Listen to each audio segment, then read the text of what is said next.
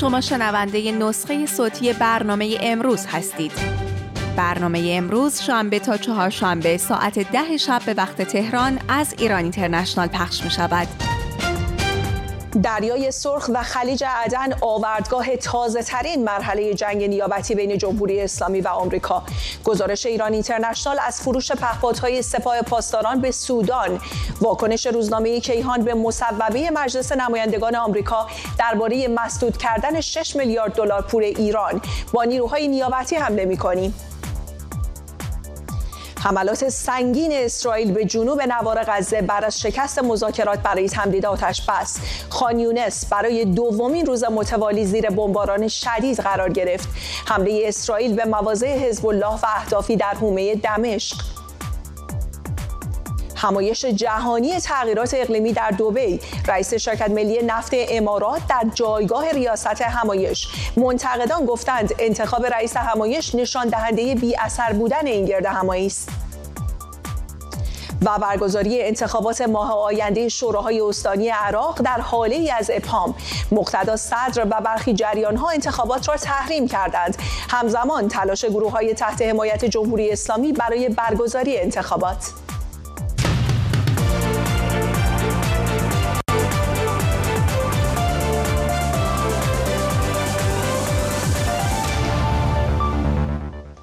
بینندگان ایران اینترنشنال سلام، وقتتون بخیر. من گلراهان هستم. به امروز خوش آمدید. با پایان آتش بس بین اسرائیل و حماس در غزه و از سرگیری جنگ، رویارویی نیروهای نیابتی جمهوری اسلامی با اهداف اسرائیلی و آمریکایی وارد فاز تازه‌ای شده. ایران اینترنشنال به اطلاعاتی دست یافته که نشون میده هیئتی از سودان در ماه‌های اخیر به تهران سفر کردند تا ضمن تحویل گرفتن پهپادهای سپاه پاسداران کار با این سلاح جنگی رو هم یاد بگیرند.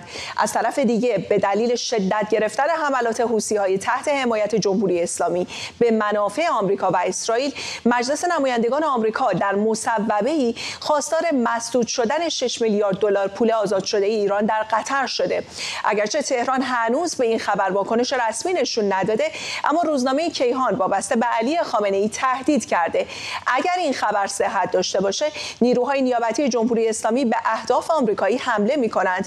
آیا آینده جنگ بین نیروهای نیابتی تهران و آمریکا در دریای سرخ رقم خواهد خورد؟ مجتبی پورمسلم و جزئیات بیشتر. سلاح تازه جمهوری اسلامی در جنگ نیابتی با آمریکا و اسرائیل. سودان، سلاحی که خشابش با پهپادهای انفجاری پر شده. بر اساس اطلاعات اختصاصی که به دست ایران اینترنشنال رسیده، در ماه‌های اخیر گروهی از مقام‌های سودانی وارد ایران شدند. نصرالدین محمد آدم محمد، سیاستمدار ارشد سودانی، و دو مقام دیگر به نام‌های محمد التیگانی عمر موسی و عمر محمد علی العجب به تهران آمدند تا پهپاد بخرند و کار با آن را یاد بگیرند. به تازگی وزارت دفاع آمریکا فاش کرد که یک پهپاد ایرانی در آسمان سودان شناسایی شده. به گفته منبع مطلع ایران اینترنشنال، این بخشی از خط تامین پهپادی است که سپاه پاسداران برای افزایش نفوذ در منطقه به سودان می‌فروشد. سودان تا 9 سال پیش پایگاهی برای انتقال مهمات از ایران به حماس بود، از طریق یک شبکه پیچیده از قاچاقچیان که سپاه پاسداران در قاره آفریقا ایجاد کرده بود.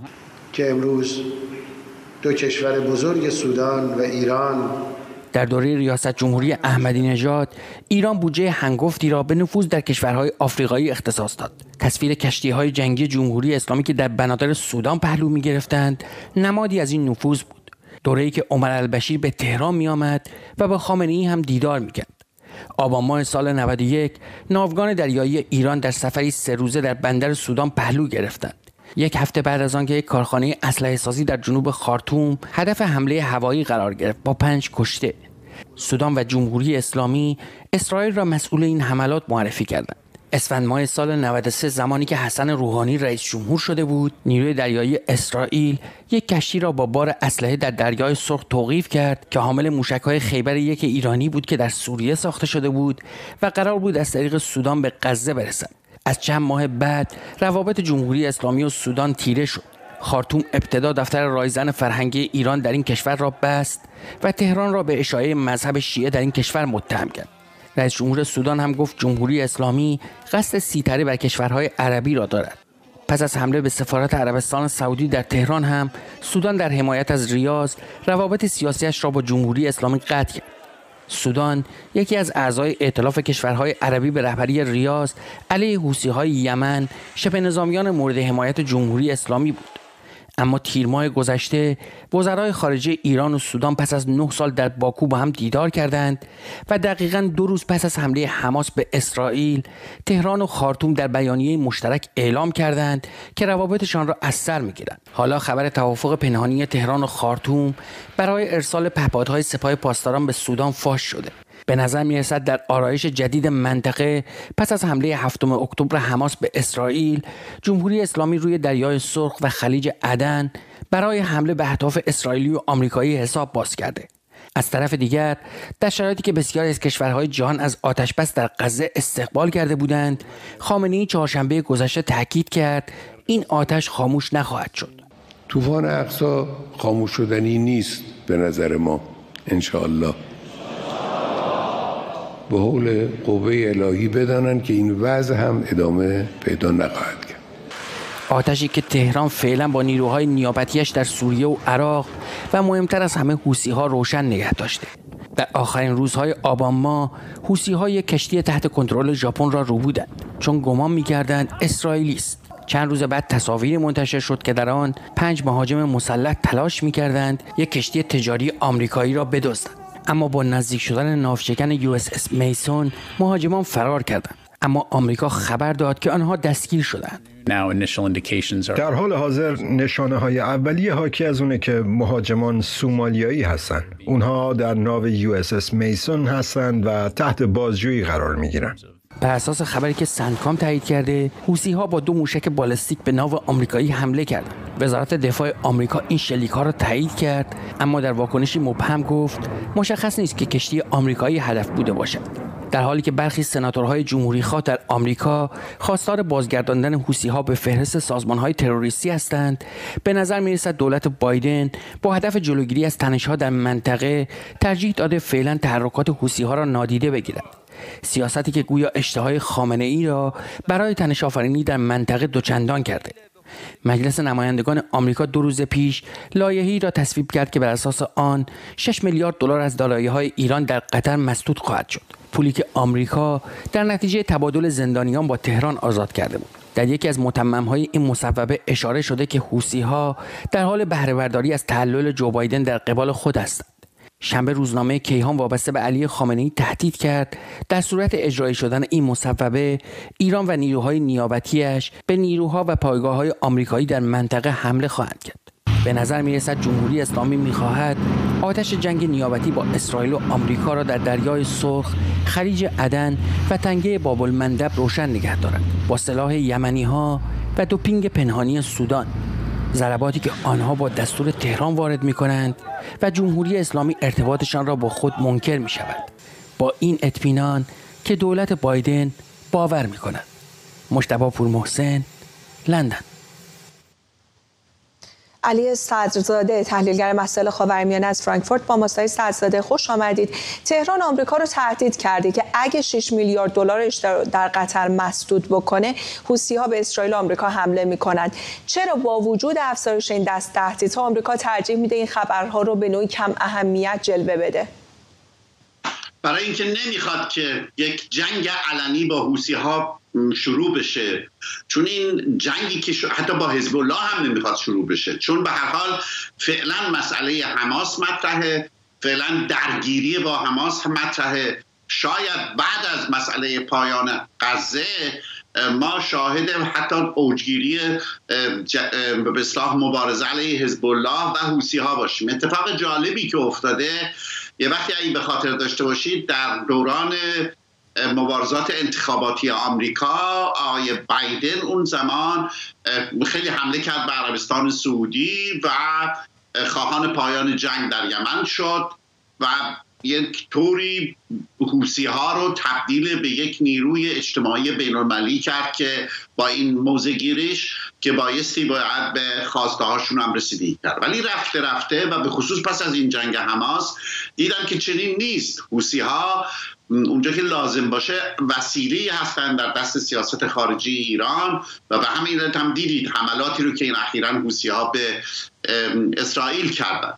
ولی به همین علت هم آمریکا شروع کرده اصلا موضعش رو در مورد حوثی‌ها عوض میکنه، اون نرمشی رو که سابق داشت داره عوض میکنه، چون حوثی‌ها کم کم نشون دادن که ابزاری دست ایران هستن 100%. ولی اون چیزی که مهمه برای دریای سرخ این است که روسیه هم در اونجا هست. روسیه هم سعی میکنه در بندر سودان، در پورت سودان یک پایگاه نظامی درست بکنه و خیلی مهمه. یعنی اگر روسیه موفق بشه احتمالاً با کمک پهپادهای ایرانی در اونجا یک پایگاه نظامی درست بکنه در کنار دریای سرخ، بعد بنابراین شما خواهید دید که این منطقه که از حساس ترین مناطق آبی جهان، اسرائیل درش قرار داره، عربستان سعودی درش قرار داره، خود سودان هست، یمن هست و باب المندب یکی از مهمترین آب راههایی هست برای صدور نفت از این منطقه.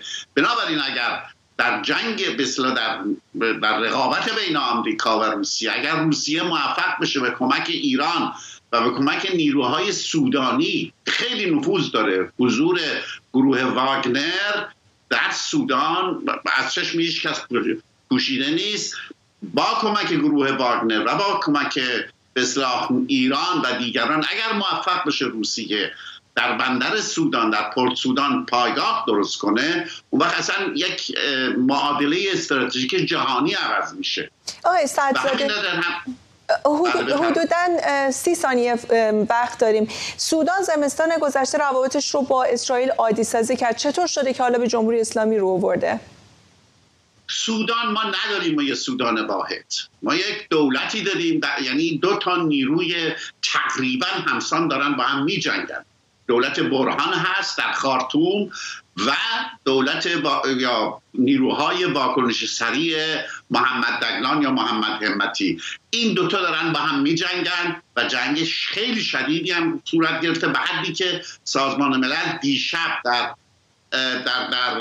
تصویب کرد در شورای امنیت که باید کارشو در اونجا ترک. متشکرم از شما علی سعدزاده، تحلیلگر مسائل خاورمیانه از فرانکفورت. اما با شکست مذاکرات برای تمدید آتشبس بین اسرائیل و حماس، ارتش اسرائیل از بامداد روز جمعه عملیات نظامی خود علیه حماس رو از سر گرفت. ارتش اسرائیل از دیروز به 400 هدف در غزه حمله کرده. قطر که از ابتدا نقش میانجی رو داشته، گفته تلاش‌ها برای تمدید آتشبس همچنان ادامه داره.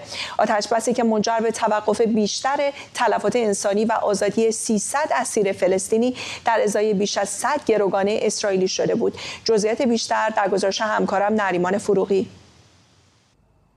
با شکست مذاکرات برای تمدید آتشبس یک هفته‌ای با حماس، مناطقی در خان یونس در جنوب غزه برای دومین روز متوالی زیر بمباران شدید اسرائیل قرار گرفت. ارتش اسرائیل امروز شنبه اعلام کرد که از ساعت 7 بامداد روز جمعه عملیات خود علیه حماس را از سر گرفته و از دیروز به 400 هدف در غزه حمله کرده است. ارتش اسرائیل همینطور از شناسایی و انهدام مقر برخی از اعضای سازمان جهاد اسلامی فلسطین در مسجدی در شمال غزه خبر داد و گفته در عملیاتی جداگانه انبار تسلیحات حماس را هدف قرار داده است. مقام‌های بهداشتی در غزه هم گفتند حملات اسرائیل از صبح جمعه دست کم 184 کشته و 589 زخمی به جای گذاشته و حداقل 20 خانه مورد حمله قرار گرفته است. توقفی که از 24 نوامبر آغاز شده بود 2 بار تمدید شد. اسرائیل گفته بود تا زمانی که حماس روزانه 10 گروگان را آزاد کند میتواند به تمدید آتشبس موقت ادامه دهد. هرچند ظاهراً میانجی‌ها نتوانستند راه حلی برای آزادی بیشتر گروگان‌ها پیدا کنند. گفته می‌شود اختلاف بر سر آزادی زنانی بوده که حماس می‌گوید آنها عضو ارتش اسرائیل هستند. آنتونی بلینکن وزیر خارجه آمریکا در واکنشی به عدم تمدید آتش‌بس حماس را دلیل شکست آتش‌بس دانست.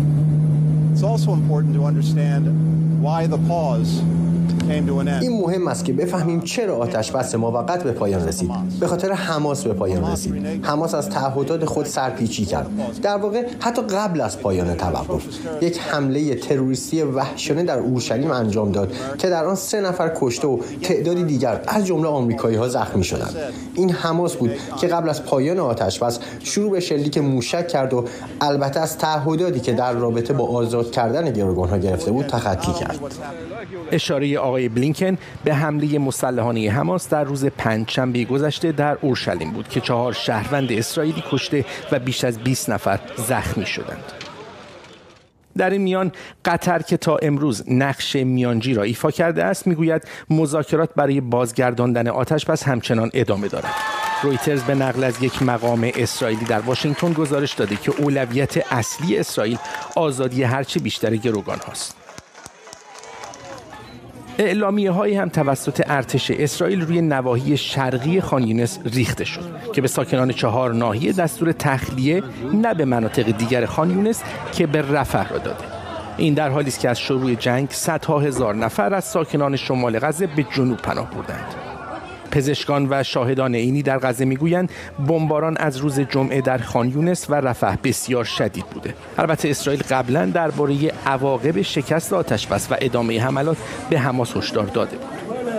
گفته می شود ایالات متحده در حال کار بر روی طرحی با اسرائیل برای به حداقل رساندن آسیب به غیر نظامیان در عملیات نظامی در جنوب غزه است. اسرائیل همچنین نقشه‌ای منتشر کرد که نشان می‌دهد غزه به صدها منطقه تقسیم شده است و گفته که برای اطلاع رسانی از مناطق امن استفاده خواهد شد.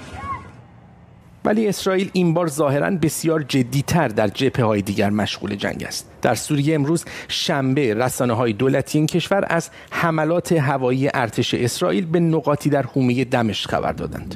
در همین حال آنتونی بلینکن وزیر خارجه آمریکا دیروز جمعه در گفتگوی تلفنی با نخست وزیر عراق از او خواست تا از پایگاه‌های نظامی که نیروهای آمریکایی و بین‌المللی در آن مستقر هستند محافظت کند و عاملین حملات را تحت پیگرد قرار دهد.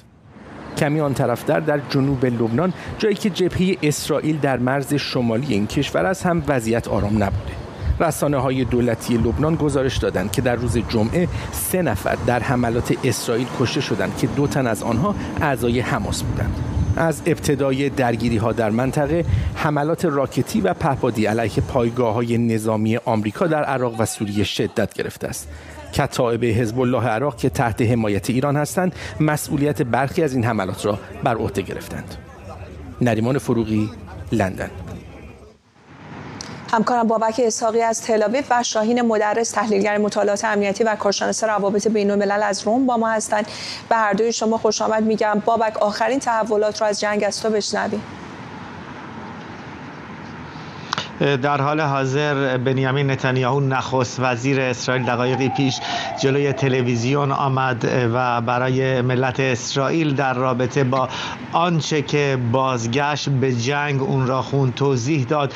او گفت که با جو بایدن در تماس تلفنی هستش تا در رابطه با تجدید مذاکرات برای آزادی گروگان‌ها راه دیگری پیدا بکنند. او گفت که هر یک از گروگان‌هایی که آزاد کردیم یک دنیایی بوده که باید این کار انجام می‌شده و او گفت که یکی از مهمترین اهداف او ادامه آزاد کردن گروگان‌ها هستش. او گفت که فشار نظامی همراه با مذاکرات سیاسی باعث شد که گروگان‌ها آزاد بشن و این راهی هستش که دولت اسرائیل همچنان ادامه خواهد داد. پیش از این هم وزیر دفاع اسرائیل یوآف گالانت در سخنرانی در تلویزیون اسرائیل اعلام کرد آنچه که باعث شد که به جنگ بازگردیم خط قرمزی بود که حماس اون را رد کرد و حاضر نشد که بقیه زنان و کودکانی را که در اختیار داره آزاد بکنه. پیش از این حماس اعلام کرده بود که دیگر هیچ شهروند زنی را در اختیار نداره و بقیه اونهایی که در اختیار او هستن همه سربازان ارتش اسرائیل هستن. اینجوری که معلومه حماس به زنانی که در ارتش اسرائیل هم خدمت کردن اونها را جزء سربازان اسرائیل میدونه. در هر صورت همانطور که گفتید جنگ به شدت ادامه داره، چه در جنوب و چه در شمال اسرائیل. ممنونم آقای مدرس. مقامات قطری گفتن مذاکرات برای برقراری مجدد آتشبس هم همچنان ادامه داره. با توجه به تجربه آتشبس موقت قبلی و حمله تروریستی حماس در اورشلیم در حین آتشبس، چشم‌انداز برقراری هر نوع آتشبسی رو شما چطور می‌بینید؟ وقتتون بخیر. به آتشبس در این مرحله امکان پذیر نخواهد بود، برای اینکه اسرائیل 3 هدف رو از اول داشت دنبال می‌کرد. بحث آزادسازی گروگان‌ها بود، بحث به دست گرفتن اون پارادایم امنیتی بود که میتونست بعد از حماس در غزه ایجاد شه و بحث تضعیف حداکثری حماس یا نابودی حماس. ما شاهد این هستیم که اسرائیل هنوز به این اهداف دست پیدا نکرده. در زمینه گروگان‌ها به دلیل کارشکنی که حماس داشت متاسفانه میشه گفت که به یک بنبست برخورد و در ادامه این بنبست بود که حماس حتی دست پیش رو گرفت و خودش شروع کرد به حمله کردن علیه اسرائیل و در نهایت باعث این شد هیئتی که قرار بود از اسرائیل برن به قطر برای مذاکرات از سازمان موساد به دستور آقای نتانیاهو و آقای داوید برنیا اینها به کل برگشتن و این سفر رو دیگه انجام ندادن. حالا چشم اندازی که میشه گفت در این رابطه داریم به نوعی صحبت‌هایی هست که آقای مکرون داشته امروز.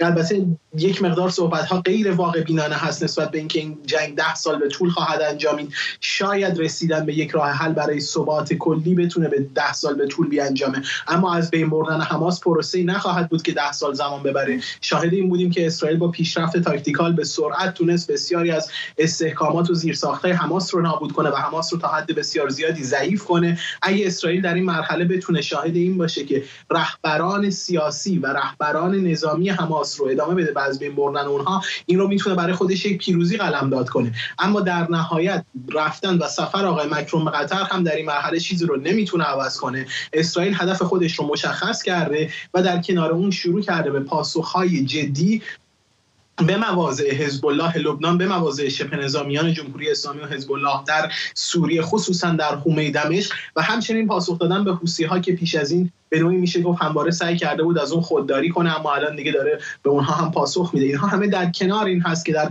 کرانه باختری ما شاهد افزایش ناآرامی‌ها هستیم. به نوعی اسرائیل از همه جهت داره تهدیدهای مختلفی رو دریافت میکنه و در این مرحله بحث بقای اسرائیل هست. اسرائیل برای بقا و حفظ تمامیت خودش مجبور به جنگیدن خواهد بود. برای همین هیچ چشم‌اندازی برای یک صلح مجدد در آینده نزدیک وجود نداره به نظر من.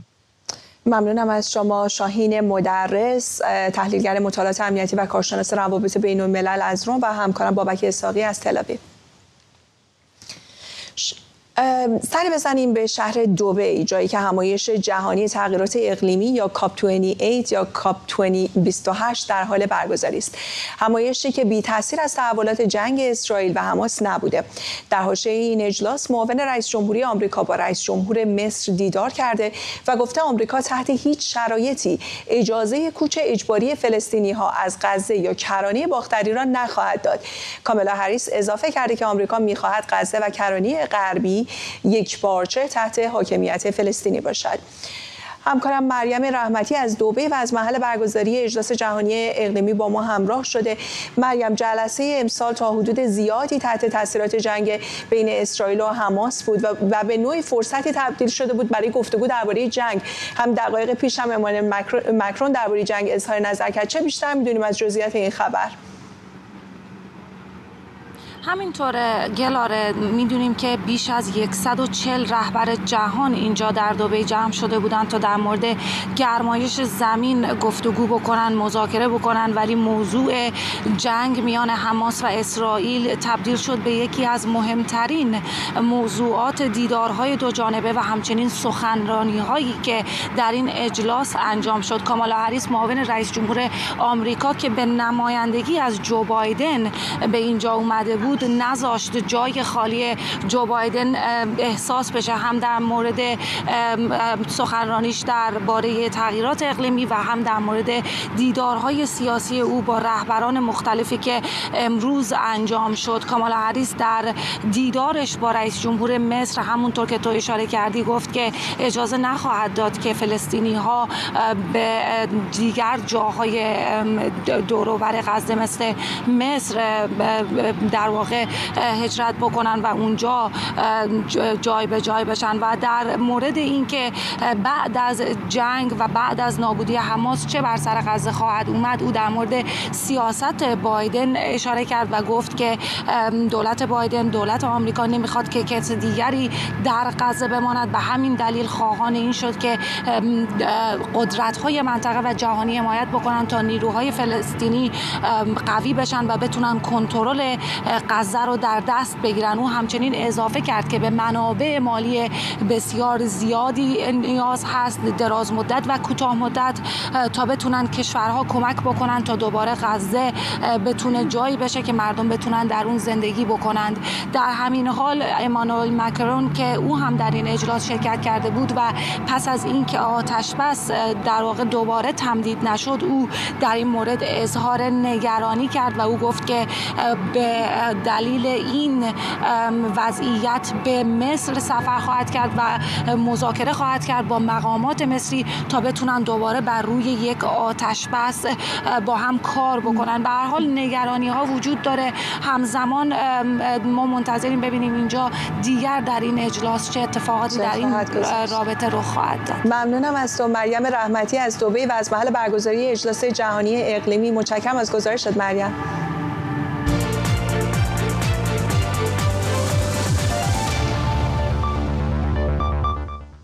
کنفرانس تغییرات اقلیمی یا کاپ 28 که در شهر اکسپو دبی برگزار میشه با یک جنجال بزرگ همراه شده و اون انتصاب رئیس شرکت ملی نفت امارات به عنوان رئیس این همایشه.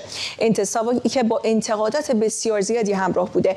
منتقدان میگن انتخاب رئیس یک شرکت نفت با اهداف همایش ناسازگار است. همین باعث شده بیش از 130 قانونگذار آمریکایی و اروپایی در نامه‌ای سرگشاده خطاب به رئیس سازمان ملل، رئیس جمهور آمریکا و رئیس کمیسیون اروپا خواستار برکناری سلطان جابر از ریاست این کنفرانس بشن.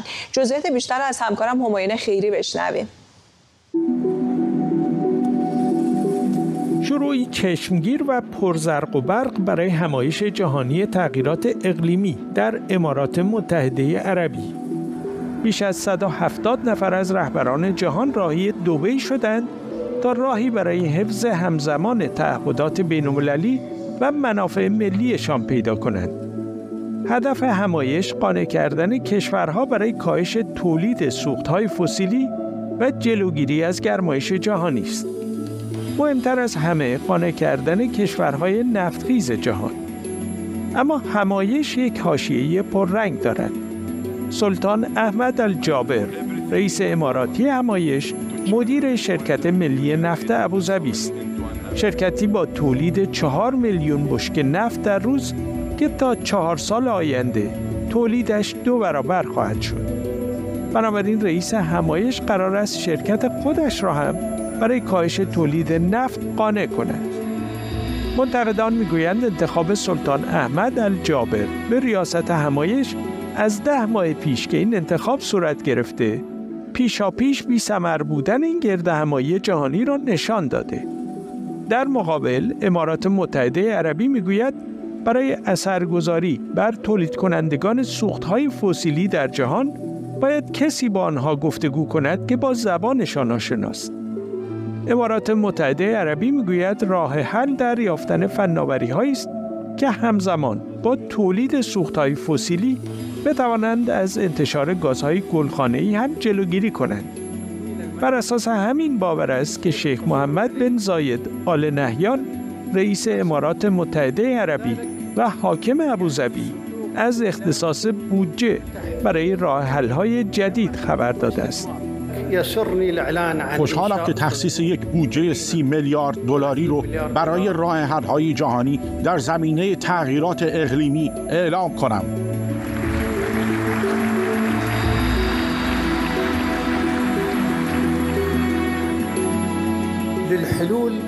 این کار برای پر کردن شکاف مالی میان بودجه امور آب و هوایی و تسهیل در جمع‌آوری سایر کمک‌ها طراحی شده.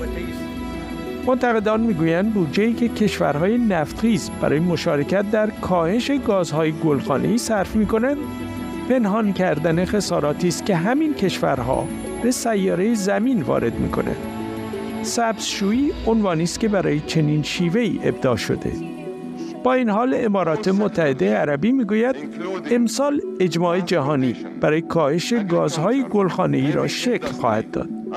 صحت این ادعا تا کمتر از 2 هفته دیگر مشخص خواهد شد. همایون خیری، لندن.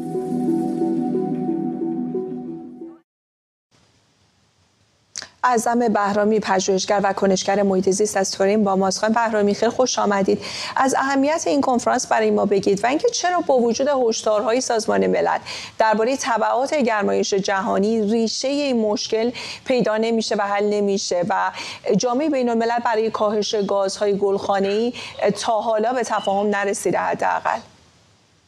ببینید، مسئله اصلی تفاهم نیست. موضوع اینه که تولید گازهای گلخانه‌ای که منجر میشه به گرمایش جهانی و همینطور تأثیر میذاره روی وضعیت اقلیم یه موضوع بسیار پیچیده است و فاکتورهای خیلی زیادی از فعالیت‌های بشری بر اون مؤثر هستن. شما ببینید در حوزه تولید انرژی که نزدیک به 70% گازهای گلخانه‌ای رو مسبب هست، فقط مسئله تغییر وضعیت انرژی از گذار از انرژی‌های فسیلی به انرژی‌های تجدیدپذیر نیست. اولا ما باید به یه نقطه انقلابی برسیم که منابع جدید انرژی کافی باشن، بازدهی کافی رو داشته باشن. از طرفی در حوزه مصرف هم باید نظارت و کنترل بشه، در حالی که حتی در همین کشورهای توسعه یافته که گام‌های مهم و مؤثری برای کاهش گازهای گلخانه‌ای برداشتن هم این رویه رعایت نشده. در حوزه دیگه گره خورده با مسائل انسانی، برای اینکه ما می‌دونیم گزارش‌های متعددی از سازمان جهانی نشون میده که موضوع تبعیض جنسیتی، موضوع فقر میتونه گسترش بده تأثیر رو و تاباوری و همزمان کاهش بده سازگاری و تاباوری با وضعیت جدید و موضوعی که به طور مثال امسال کشورهای اتحادیه اروپا اعلام کردن که میخوان روی اون سرمایه‌گذاری ویژه بکنن، مسئله سازگاری و تاباوری.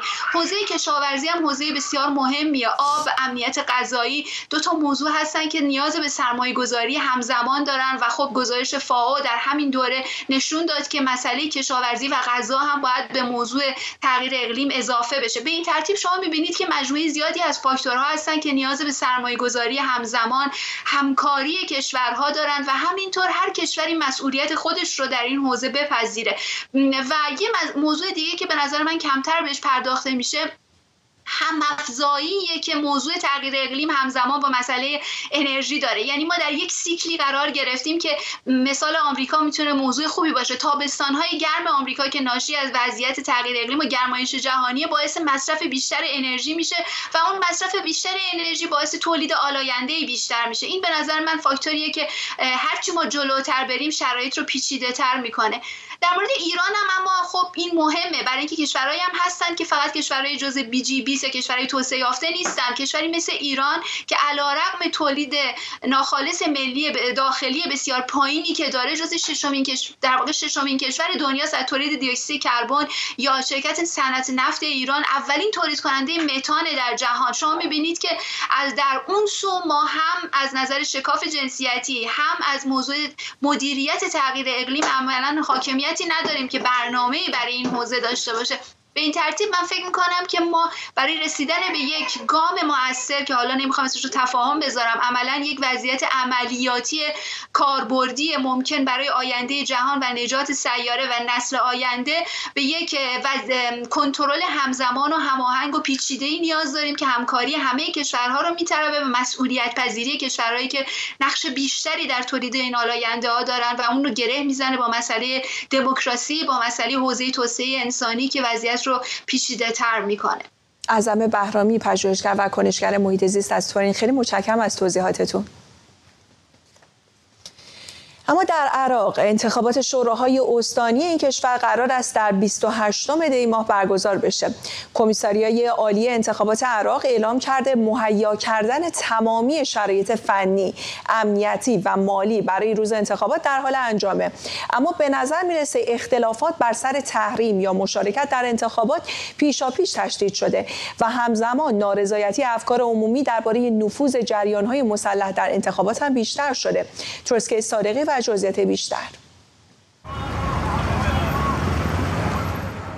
علیرغم تدارکات کامل دولت عراق برای برگزاری انتخابات شوراهای استانی، زمزمه‌هایی از احتمال به تعویق انداختن آن شنیده می‌شود.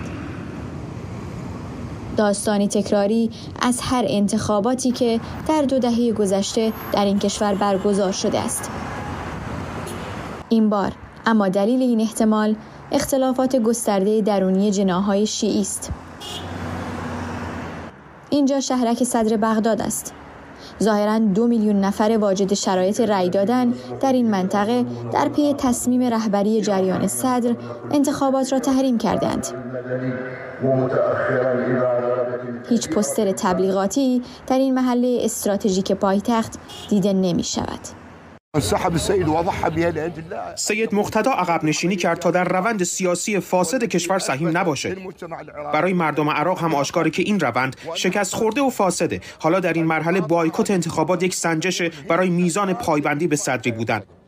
هر کس که بخواد در انتخابات شرکت کنه، حمایت کنه یا براش تبلیغات بکنه، خارج از جریان صدر و ما اون رو نخواهیم پذیرفت.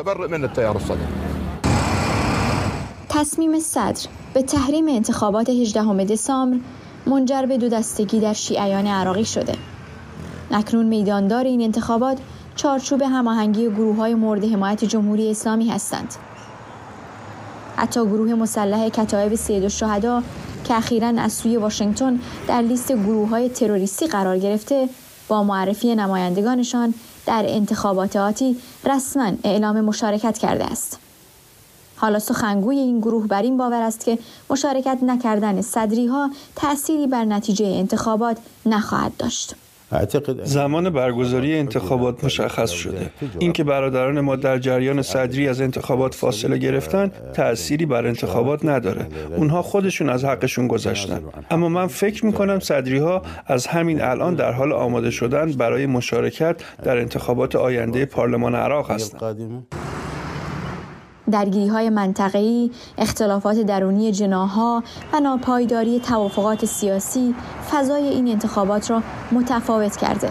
با این حال تخلف در انتخابات و احتمال مشارکت پایین مردم بر نگرانی‌ها از نتیجه این انتخابات افزوده است. ببینید با تحریم انتخابات از سوی برخی جریان‌ها از جمله جریان صدری احتمال تخلف و تقلب در انتخابات بسیار بالا است. در انتخابات قبلی ناظران زیاد روند انتخابات را با دقت بررسی می‌کردند. این بار وضعیت طور دیگری است.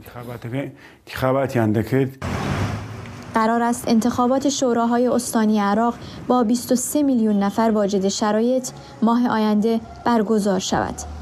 اما با این کمپین‌های تبلیغاتی سرد و تلاش‌ها برای تحریم، ظاهراً نتیجهش غیر از اضافه شدن یک ناکامی دیگر به جمع انتخابات‌های شکست خورده عراق چیز بیشتری نباشد.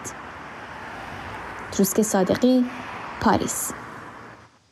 در آستانه برگزاری انتخابات شوراهای استانی در عراق اعتراضات به برگزاری این انتخابات شدت گرفته. 10ها کارمند کمیسیون انتخابات عراق از سمتشان استعفا دادند. بر اساس گزارش‌های رسیده به ایران اینترنشنال تلاش‌هایی هم برای به تعویق انداختن زمان برگزاری انتخابات در حال شکل‌گیری است. همسو با تحریم انتخابات از سوی بعضی از جریان‌ها، 10ها عضو کمیسیون انتخابات عراق در بیانیه اعلام کردند نمی‌خواهند بخشی از انتخابات به گفته آنها دروغینی باشند که در عراق صورت می‌گیرد. همکارم ترسکه صادقی از آخرین تحولات درباره انتخابات در عراق می‌گوید. انتخابات شوراهای استانی در قراره که ماه آینده 18 دسامبر در عراق برگزار بشه، اما مسئله اینه که این انتخابات در شرایط بسیار پیچیده سیاسی در حال برگزاری. بعد از اینکه جریان صدری رسما اعلام کردن که این انتخابات رو تحریم میکنن، داریم میبینیم که موجی از اقشار مختلف مردم دارن به این بایکوت انتخابات میپیوندند. از یک طرف چند نماینده مستقل در پارلمان عراق چهره‌های سیاسی اعلام کردند که انتخابات رو بایکوت میکنند. گزارشی که در رابطه با استعفای 30 کارمند کمیسیون عالی مستقل انتخابات عراق منتشر شده در رابطه با اینکه اونها اعلام کردند شاهد انتخاباتی دروغین در این کشور نخواهند بود، موجی از واکنش‌ها در عراق رو به دنبال داشته. از طرف دیگه ما حداقل 3 شبه که در عراق شاهد این هستیم که در شهرهای جنوبی عمدتاً شیعه نشین مردم با نیروهای امنیتی درگیر شدند. اونها خواهان به تعویق انداختن زمان برگزاری انتخابات هستند، اما نیروهای امنیتی به سمت این مردم معترض حمله کردند. گزارش‌هایی به دست ایران اینترنشنال رسیده در رابطه با اینکه در استان کرکوک سرکنسول ترکیه با تمامی جریان‌های سیاسی دیدار کرده، از اونها خواسته حداقل در این استان انتخابات شوراهای استانی برگزار نشه. گزارش‌های تایید نشده‌ای هست در رابطه با اینکه احتمال این وجود داره که انتخابات به تعویق بیفته، اما مسئله‌ای که در اینجا وجود داره اینه که گروه‌های مورد حمایت جمهوری اسلامی در حال حاضر در موضع قدرت هستند و اونها دارن تمام تلاش خودشون رو به کار میگیرند که این انتخابات برگزار بشه. همین نگرانی‌های زیادی رو به دنبال آورده، چرا که نگرانی از این وجود داره که احتمالاً این گروه‌ها با استفاده از پول و سلاح و قدرتی که دارن در یک سری از مناطق از این به نفع خودشون استفاده بکنن، تقلب بکنن در انتخابات. در حال حاضر حتی کمیسیون انتخابات داره بررسی میکنه کنار زدن حزب تقدم، یکی از احزاب بزرگ سنی در انتخابات هستش، این رو داره بررسی میکنه. این هم به یکی از مسائل جای نگرانی تبدیل شده. در هر صورت مسئله‌ای که وجود داره اینه که اونطور که حتی در عراق هم ناظران دارن در این رابطه هشدار میدن، نتیجه انتخابات هر چه که باشه و اگر انتخابات چه برگزار بشه چه برگزار نشه، واکنش‌های اون و نتیجه اون 100% بر وضعیت عراق تأثیر خواهد گذاشت. اونطور که بسیاری در رابطه‌اش هشدار دادن، تأثیر بسیار منفی خواهد گذاشت و یک ثبات سیاسی در انتظار عراق نیست، حداقل تا 2 ماه آینده و بعد از آشکار شدن نتیجه انتخابات. از همراهی شما با امروز ممنونم. برنامه رو با تصاویر روز به پایان میبریم. قرار ما فردا ساعت 10 شب به وقت تهران. با ما بمونید.